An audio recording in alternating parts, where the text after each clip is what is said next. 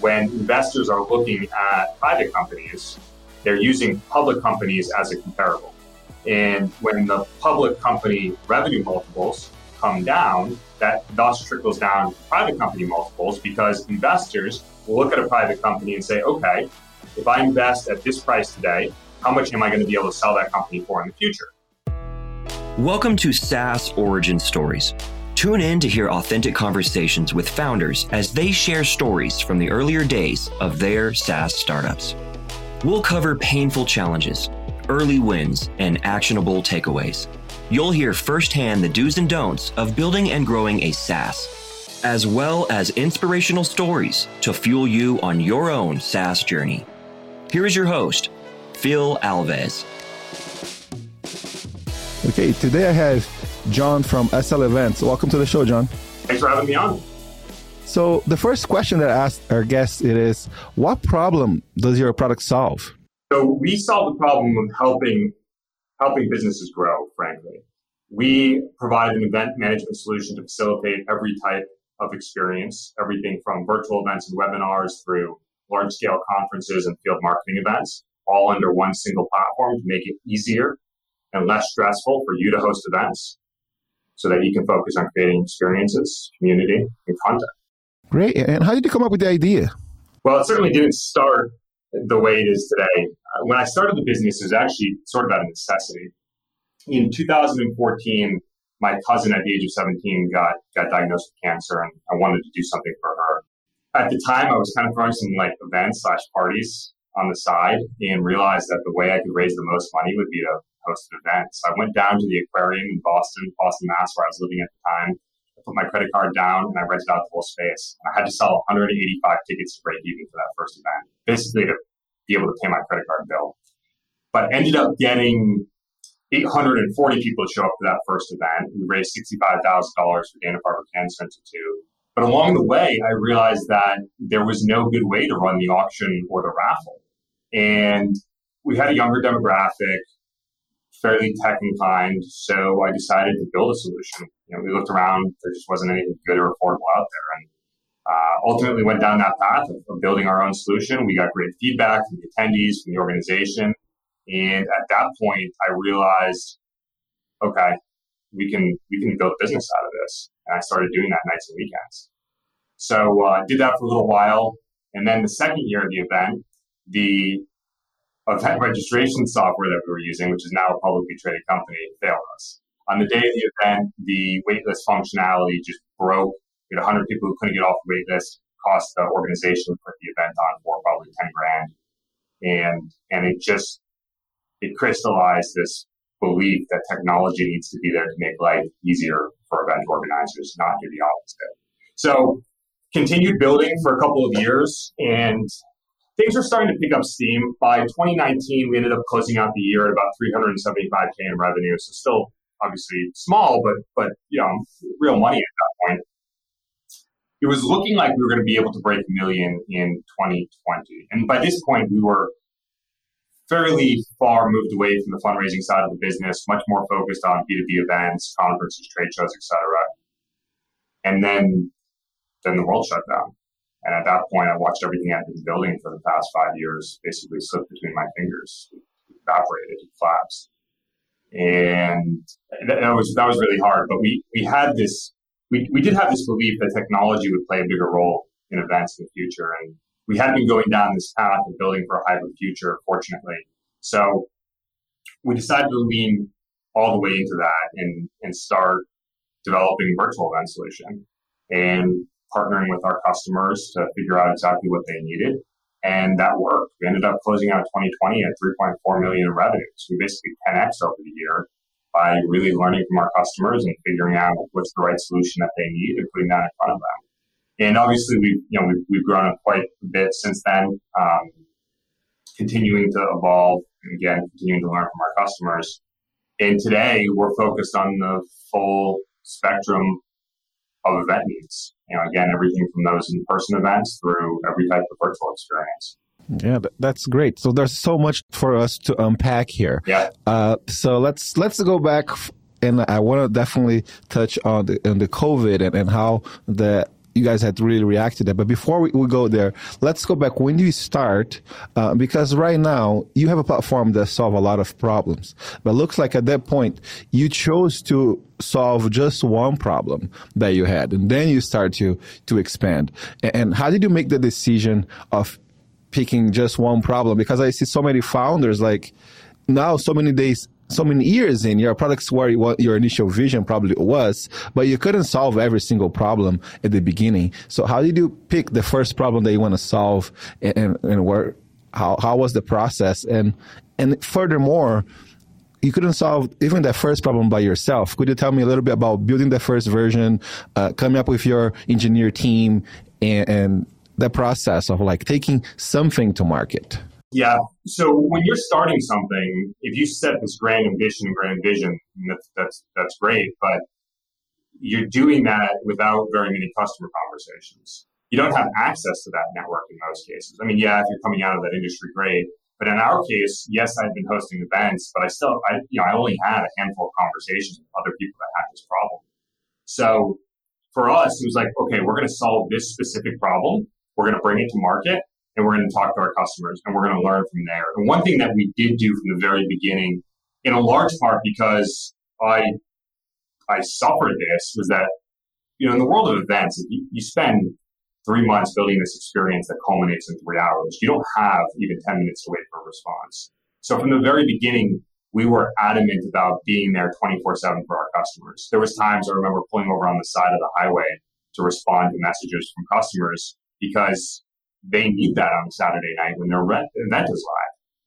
But what that did is it led to a scenario where customers they knew it wasn't a bot on the other end of that chat, that it was a real person who actually cared and wanted to hear what they had to say, who was going to help them in any way they could. And that turned into customers saying, hey, you guys should think about doing this. Hey, have you tried X, Y, Z? Hey, we're having trouble with this. There's a bug here, because they knew we were listening and we would adapt to that. So we created this network, this community where we had the opportunity to learn from folks. And that's how we ended up broadening our offering. But again, from the perspective of what we elected to tackle in the first iteration, I was bootstrapping this, didn't have any money. It was, I was taking money from my day job and pumping it into building this thing nights and weekends. So we couldn't, to use a corny expression, we couldn't go and boil the ocean. We had to figure out exactly what we were actually capable of pulling off and getting some feedback as soon as we could to figure out if this is viable. I was basically using money I would have otherwise been saving for retirement. So I was, sort of betting on this idea, betting on myself. And then from the perspective of actually building it, the very first iteration for that first event was through a friend of a friend. But after that, we realized that we weren't going to be able to work together. So I went on Upwork and I found some folks, and we started kind of spinning off a WordPress site, like PHP code, into something that was, kind of worked. But after about 13, 16 months of that, we outscaled what that code base was going to be capable of, and ended up actually bringing in another friend to help us re-architect the entire thing from scratch. And that's still the underlying architecture and code base that we have today. I mean, I'm sure it's pretty much all been rewritten at this point, but I was not a technical person by training or by trade. I did not study computer science in school. Everything I know today has been self-taught. I'm not in there writing code. Very occasionally I go in there and break something, but where I do get very involved is the system architecture, because I kind of had to be.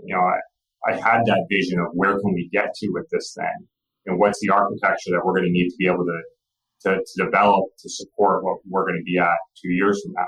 And I don't necessarily mean like load and capacity, more just system design. So you had a WordPress solution. For the WordPress solution, you brought some Upworker freelancers, but your friend helped you kind of manage those freelancers, or your friend came in and built the third version after the Upwork version? How did that work? So yeah, the friend came in for the third version. We moved away from the WordPress version. We moved to Java and AWS, and then we actually went back out to Upwork and found some Java engineers who are just incredibly brilliant people that we still work with today. And we've expanded that team to about 50 folks. Nice. So I find that strategy to be strategy the bootstrapper founders is implement all the time very successfully. You do need that leader to tell you how we're going to build this, the kind of like the architect. Yeah. But once you have the architect, you can definitely go and find the engineers and have those engineers build that to you. And so that looks like how it worked. Your friend was your architect, and then he set up, okay, guys, this is how we're going to build software. And then you went and brought the freelancers to keep helping you build the product. Did that friend ever become a full-time, or he just... No. So at this point, him and I were both working full-time in other jobs. And actually, I had a co-founder at this time as well. And because we were all working other full-time jobs, there eventually reached this point where people had different opportunities in their other career. And after about, I guess, 12 to 18 months, the individual who helped us with the initial architecture took a new role where he didn't have the option to continue with us. And that was all good and well. He set us up for success. Actually, both of these guys, I was at their weddings over the summer. So it was very good friends with both of them still. The other one, the guy who's originally my co-founder, stayed with us for a little bit longer. Him and I departed in 2019, and again, he had other opportunities that he wanted to pursue, and he came to me with that. And I think in part that like both of these people had the maturity to recognize where their heart was at. That really I think is critical, but it's hard to assess as well. For sure. I'm sure at the time when they were helping you guys working together, you guys were having a great time, but they found something else that they want to pursue. Right. And that's what it is. It's business. It's about us having the flexibility. Yeah, but keep in mind, this working together, it's not your 9 to 5 working together, right? It's your 6 to 1 a.m. working together. And there was times where like my co-founder and I would literally alter who was going to go on date night on Friday versus Saturday night because the other person had to be available to handle support. Yeah. So let's talk a little bit about that. So for how long you have done this as a side hustle? And would you recommend other founders to start as a side hustle? Because I think like that allows you to fund yourself and to make your own mistakes. Let's talk a little bit about that approach of building a product is starting as a side hustle. Yeah. The approach of starting as a side hustle did a couple things for us. It allowed us to iterate without some of the pressures of a VC breathing down our neck or an angel. It allowed us to make longer term decisions because we had another income source, our day job.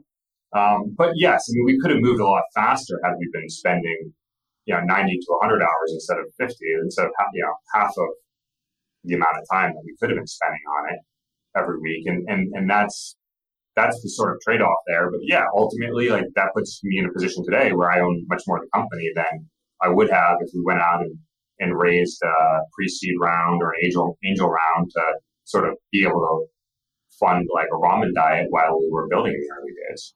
When did you become full-time and did you ever raise money after that? I became full-time in 2020, like in the spring of 2020, and we raised a convertible note at the beginning of this year. So we hadn't raised any money until this year. Yeah, okay, nice. So to 2020, like what a perfect time to go full time. Yeah, let's talk about that. Once it became clear that there was a very big opportunity in front of us, then it was a no-brainer at that point. So when you move full time, you guys had already figured out like how to pivot your product and how you'd be able to grow your company through the pandemic. Yeah, well, so at this point, there's no co-founder anymore. When the co-founder departed, at that point, let's see, we had one salesperson who's currently our director of sales, who we brought on at the beginning of 2019, and then my co-founder departed in July or June of 2019, and then we brought on a customer experience person when he departed, and she's currently a director of customer experience. Both of them are incredibly incredible individuals, and we're so fortunate we wouldn't be here today without either of them. But that was the team that we had during that pivot in terms of, call it like the business team outside of engineering. I was the product person, and then we had our engineering team. Our engineering team was, technically we're freelancers at that point. So what kind of changes did you have to make to the product, you as the product person, and how did those changes took you guys where you are today? Yeah, so from a product perspective, you go from a product that is used for 2 minutes or 5 minutes during a registration process or somebody visiting that landing page to an experience where somebody is sitting there in the platform using it constantly for hours on end. Not just somebody, but tens of thousands of people doing that simultaneously across numerous events with a global audience. So our AWS bill went up 50x in the span of 3 months. So the product changed quite a bit. We had to rethink about really everything that we were doing in order to support the scale, but we also had to introduce this massive new concept of a virtual event into the ecosystem.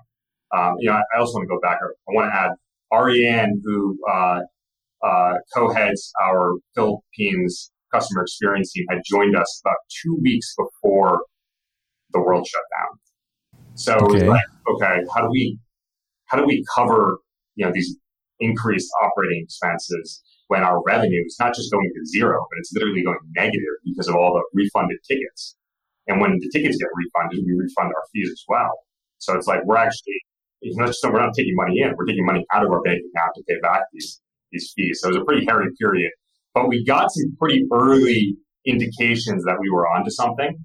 We were kind of pre-selling what we had for events that people had planned for the fall, based on like Figma and Envision mock-ups of what we were building. Makes sense. So there's a saying that I like, and I think applies a lot for your company here, is that crisis is going to destroy bad companies, good companies is going to survive, and great companies is going to improve. It looks like you were to the point where the company actually improved, but before you improve, you went down to zero in revenue. So like, walk me through the process a little bit more. Like, what have you done as a founder? How did you keep your team calm at this point? We don't have money. What we're going to do?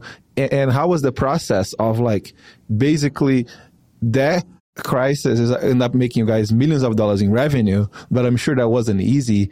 And yeah, talk a little bit more about that. We had really good camaraderie. We were all on the same page. We also all had this desire to, like, it wasn't just us as a business that was suffering, but all of these event organizers, all of these other businesses that were dependent on the events that they were putting together. So we had this camaraderie around, okay, we can help these people. And we were all stuck at home anyway. So like, there's nothing better to do than let's figure out how to solve this problem. And that's exactly what we did. That's awesome. Yeah, I guess I like how your customers were suffering too. Now you want to first help them, so because they were like at home and they couldn't run their own events, so they're losing money too. And probably that's who you help first before you scale to help other people. Losing money, but also these people that were our customers, our industry, were also losing their jobs because businesses had to. I mean, if you go back and look at the S&P 500 in March and April and May of 2020, before we had the massive tech boom, things got really nasty. And there was a lot of layoffs going on, and companies were like, okay, we're not going to be running events. We don't need this event personnel on our team. And what we helped to do was show companies that, yeah, you do need these event people on your team. And you know what? They're actually going to do, I don't want to say more, but like they have a very, very relevant job. And today, yes, they're doing more. And frankly, it's part of our mantra today is, okay, we want to help you get an extra 15 minutes of sleep the night before your event. Events are stressful.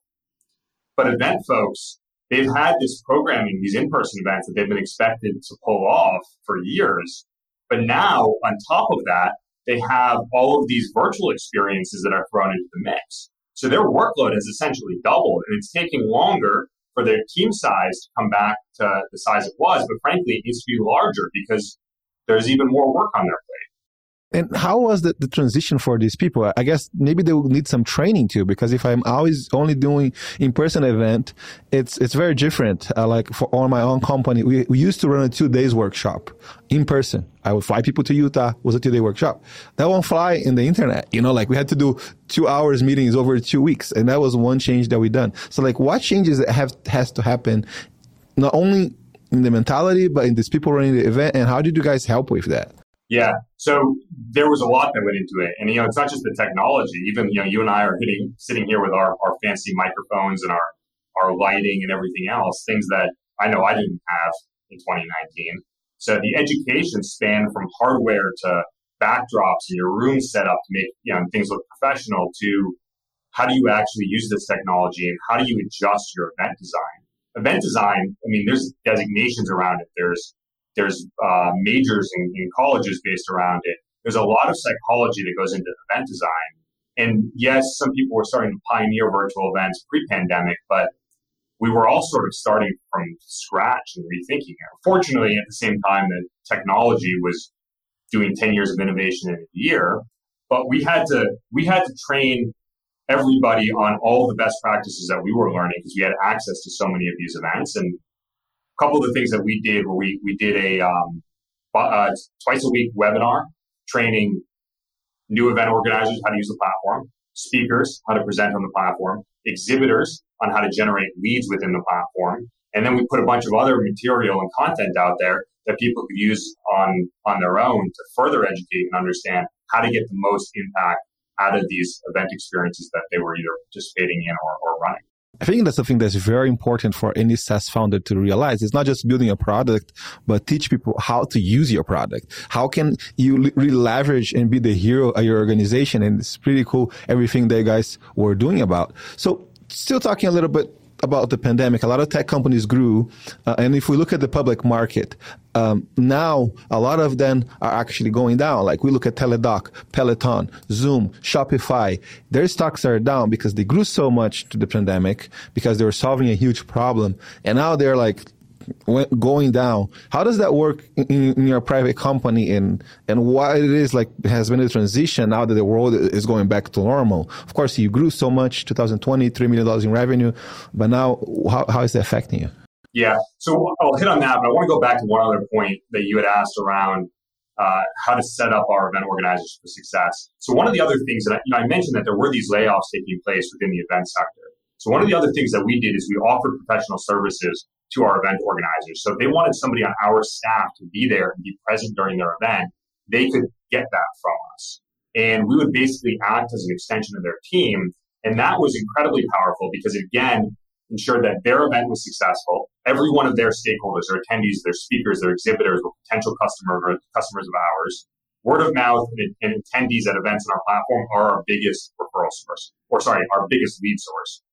And then the other thing is it led to us getting tons of product feedback because we were basically using our own product multiple times per day with each of these customer experience people that were in there. I mean, we would have days where we would have 20 people on our team running support for different events in real time and being there live within those events. We just got so much feedback from that.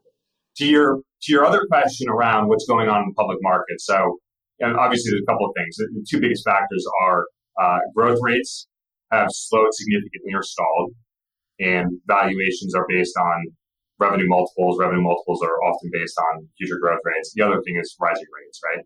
So there's some externalities, rising interest rates. There's some externalities that should be considered there. The way that impacts private companies, though, is that when investors are looking at private companies, they're using public companies as a comparable, as a comp. And when the public company revenue multiples come down, that thus trickles down to private company multiples because investors will look at a private company and say, okay, if I invest at this price today, how much am I going to be able to sell that company for in the future?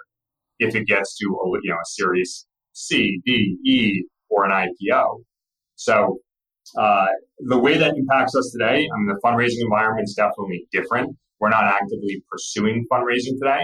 We as a business, and I think because we bootstrapped so long, have just been, we're a very capital efficient company. We're not one of the companies that are out there, spending crazy amounts of money and hiring giant, artists to come play concerts. Although that would be fun, it's ultimately not the thing that's going to make the biggest impact for the growth of the business or our customers. How about your growth rate? Did your growth rate get impacted? Because you grew a lot in 2020. How is the growth rate now in the post-pandemic? It's something a little bit more. Yeah, the growth rate is definitely impacted by the changes.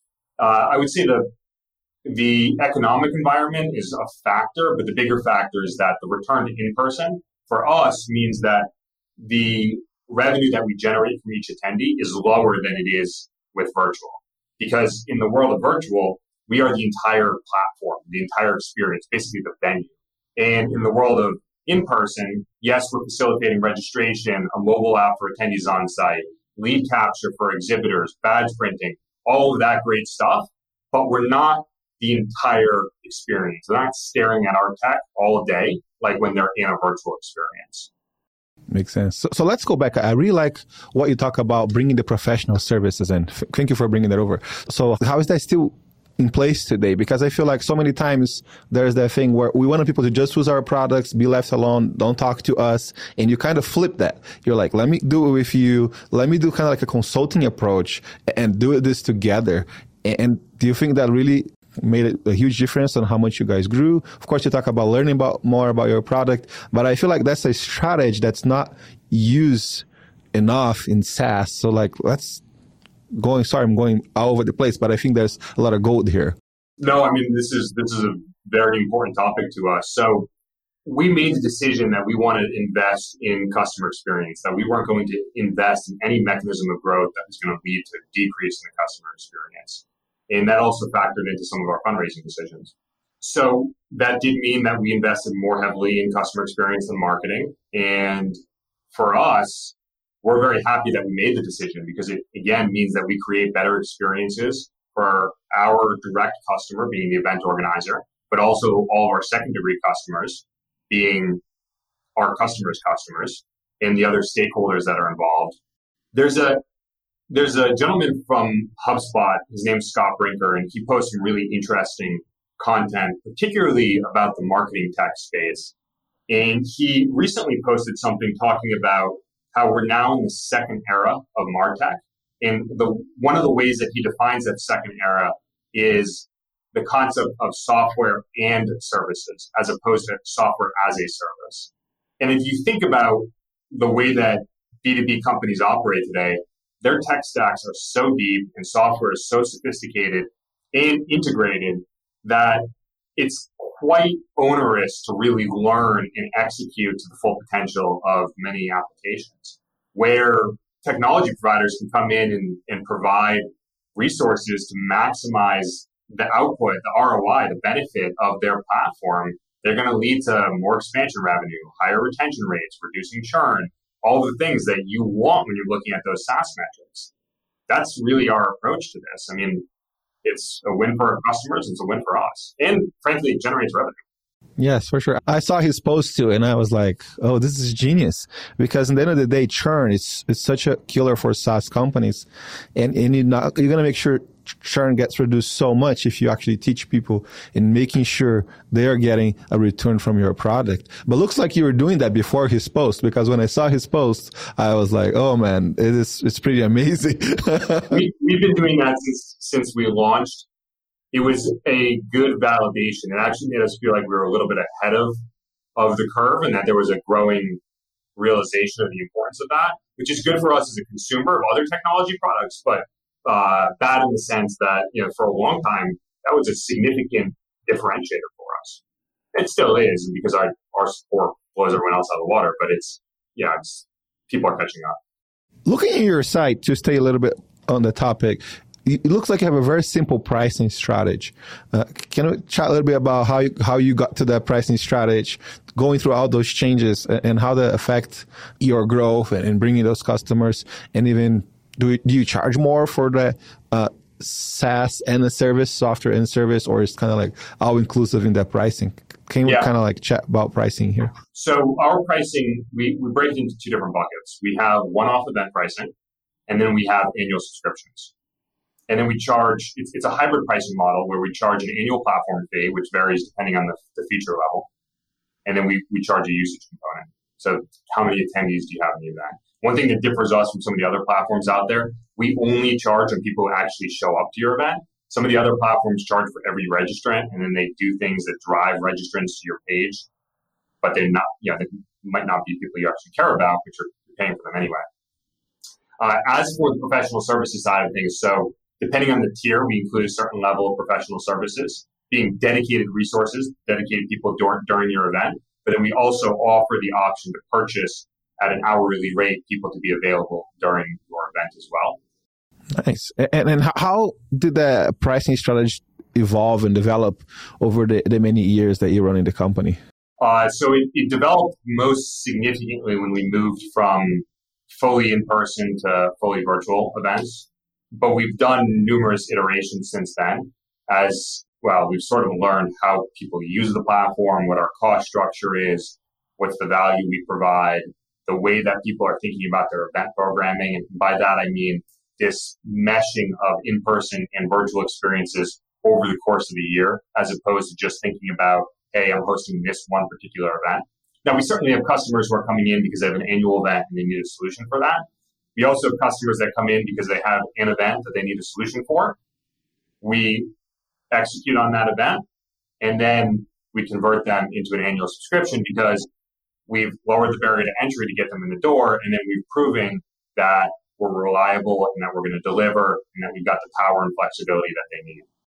That's great. I love your pricing strategy. So tell me a little bit about the first oh shit moment that comes to your mind in the years that you have been working in this business. You're like, what was kind of like the first moment? The first oh shit moment was the first paid customer we had when the technology failed. Because again, live events are, this was 7 years ago. Live events are, you don't get a second chance. The next big one was when Facebook canceled their F8 conference in, I think it was like it was early March of 2020. And then I realized we were going to start to see a lot of event cancellations. And at that point, this goes back to one of your earlier questions around bootstrapping versus raising capital.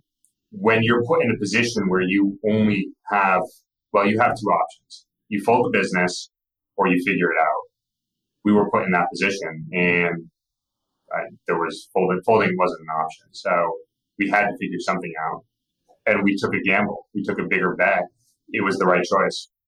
So when Facebook canceled that event, you're like, if you don't do something right now, we're going to be out of business. You just visualize the future over there. Yeah, that was a big signal of event cancellations to come.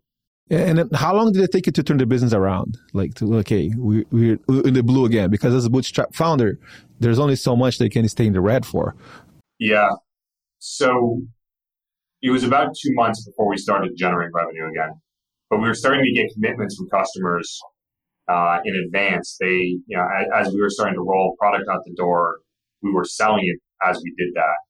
So it was a very short window. And we made some deals with employees and contractors around, like, we need to work together on this. Like, let's figure out a way where there's going to be some sort of compensation reduction for a short period of time, hopefully a short period of time, and we're going to make it up to you. And as soon as we could, we made it up to them.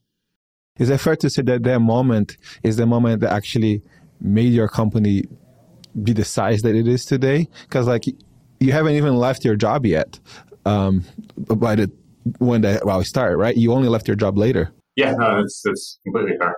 So let's say you could go back in time to 2015 and meet yourself from 2015. What do you tell yourself? Buy Bitcoin. For sure.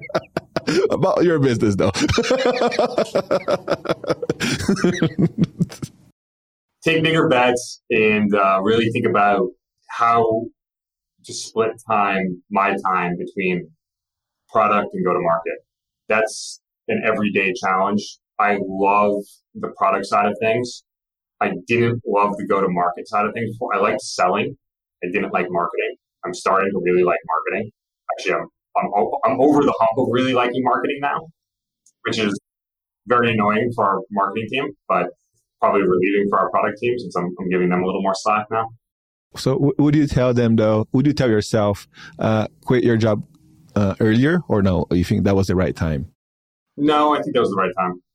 I mean, unless I was going to quit earlier and go raise money because we felt like we had product market fit, maybe. Okay. So now let's go back to 2020, when you start this journey full time. So what would you tell yourself at the start of 2020? Maybe when you had the oh shit moment, like, so you just realized Facebook canceled the conference, and then you're going there to meet yourself at that day to tell you something. What you're going to tell yourself? I probably would have invested in operations a little bit sooner. In hindsight, it's easy to say that in hindsight because you're like, okay, had I invested in operations sooner, we would have better data systems today, or we'd be spending less time doing data hygiene today. But at the same time, every investment, especially for bootstrap companies, is a trade-off. And you don't know what the future holds. You don't know how long anything's going to last. I mean, frankly, anything I say is with the pretense that I know, okay, the world is starting to going to return to in-person, return to some sense of normalcy by this date. There's no context or information I had around that. So I don't think that there's anything I could tell myself that isn't, I think I made the decisions that based on the information I had at the time, I probably could have made bigger gambles, bigger bets. You made the best decision you could with the information you had. And one question I like to ask for every founder that comes on the show, what book do you recommend for other SaaS founders? What books do you think you read that really change or help you improve a lot as a founder? There's a book I read by Jocko Willink that I really liked. I'm a big podcast person more than a book person, but the name of that book was Extreme Ownership. I saw Jocko speak at an event in Boston a couple of years ago and had to buy the book. And I've read it twice. Nice. Yeah, that's a great book. You say a big podcast person. So then what podcasts do you recommend for SaaS founders besides this great one that they're listening right now? For SaaS founders, early stage, Nathan Lacka's podcast. I actually spoke at his event in Austin a couple of weeks ago. For later stage founders, SaaStr. Those two are like staples. For sure, yeah. So final question for you. Thank you very much for coming here. But where's the company headed now? How does the future look like for a company? You told us a little bit about the origin story, how you guys got here. That was about the future. Yeah, so we are fully committed to making life easier for event organizers and helping them to centralize every aspect of the experiences that they're creating for their attendees and every stakeholder. In terms of where we're headed from that perspective, it's really hits down on creating better experiences. Everything that we can do to make life easier, to help people be more engaged, more effective. Yeah, that's great. So thank you very much for sharing. I love your story. I love how you for years were there working and building this product, and then something changed in the world that wasn't great, but for you guys had the opportunity to get to go and build this amazing company. Thank you very much for taking the time. Yeah, thanks for having me on today. SaaS Origin Stories is brought to you by DevSquad. To find out more about how we help entrepreneurs launch new products and help larger businesses plug in a ready-to-go development team, visit devsquad.com. Add us to your rotation by searching for SaaS Origin Stories in Apple Podcasts, Google Podcasts, Spotify, or anywhere else podcasts are found. Make sure to click follow so you don't miss any future episodes. Thanks for listening, and remember, every SaaS hero has an origin story.